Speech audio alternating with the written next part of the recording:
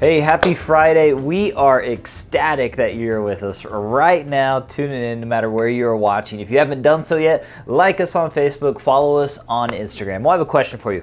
Have you ever been sidetracked before?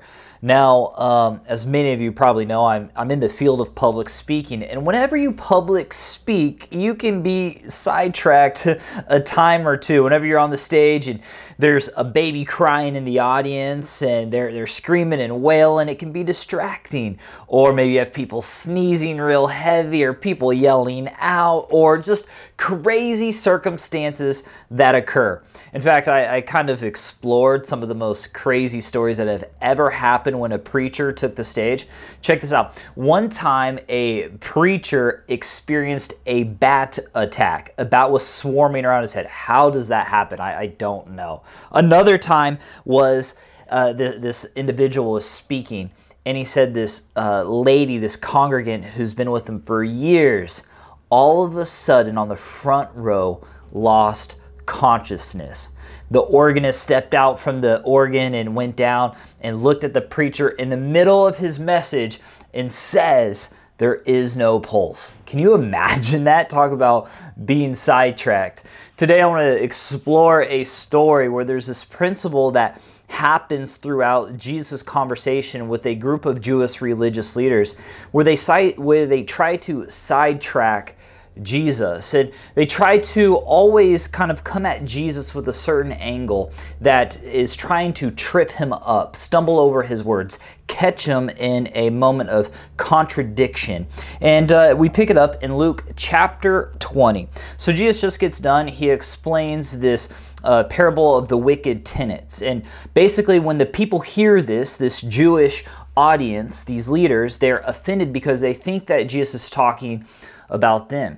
And so what he does he continues, and they're engaging and they're mad. And so throughout this time, this period that they're together, they start to send spies to Jesus to listen to him. And then they try to craft this plan. And they craft this plan and they ask Jesus this question. And it says, and they say this in Luke chapter 20, verse 21. "Teacher," they said, "we know that you speak and teach what is right and are not influenced by what others think. You teach the way of God truthfully." Now, this is all kind of said with a malicious intent. This kind of, we're going to kind of stroke you, Jesus. We're going to tell you what maybe you want to hear, but really there's this evil side component to us. And then they ask, "Now tell us, is it right for us to pay our taxes to Caesar or not?" And so they asked Jesus this, and there's this understanding that the Roman government, the Roman Empire was controlling Israel right now. And so they're expecting this Messiah to rise up. These Jewish people, they're enslaved. There's a lot of freedom fighters that come through the ranks and through society trying to liberate Israel. And so they're asking Jesus, like, hey, if you're essentially the Messiah, should we pay our taxes to Caesar, or what should we really do? And they wanted to see how Jesus would respond. And then Jesus does this. He saw their trickery and said, "Show me a Roman coin, a denarius. Whose picture and title are stamped on it?" Jesus asked. They say, "Caesar's." "Well then," he said, "give to Caesar what belongs to Caesar, and give to God what belongs to God." So they failed to trap him by what he said in front of people. Instead, they were amazed by his answer, and they became silent. See, these guys, these Jewish religious group were trying to sidetrack Jesus and remove him from this mission that was blessed and anointed upon his life from God.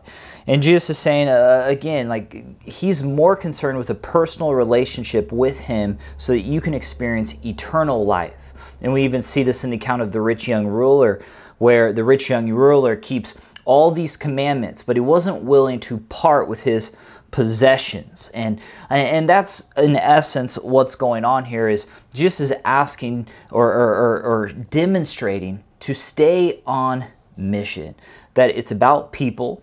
It's not about the world. It's not about what maybe political thoughts someone might have. It's not about what's happened in the past. It's not about the mistakes you've made, but it's about staying on mission and living in a personal relationship with God. And that's one principle we pick out today in Luke chapter 20. Thanks for joining in. And remember one more thing, keep the faith.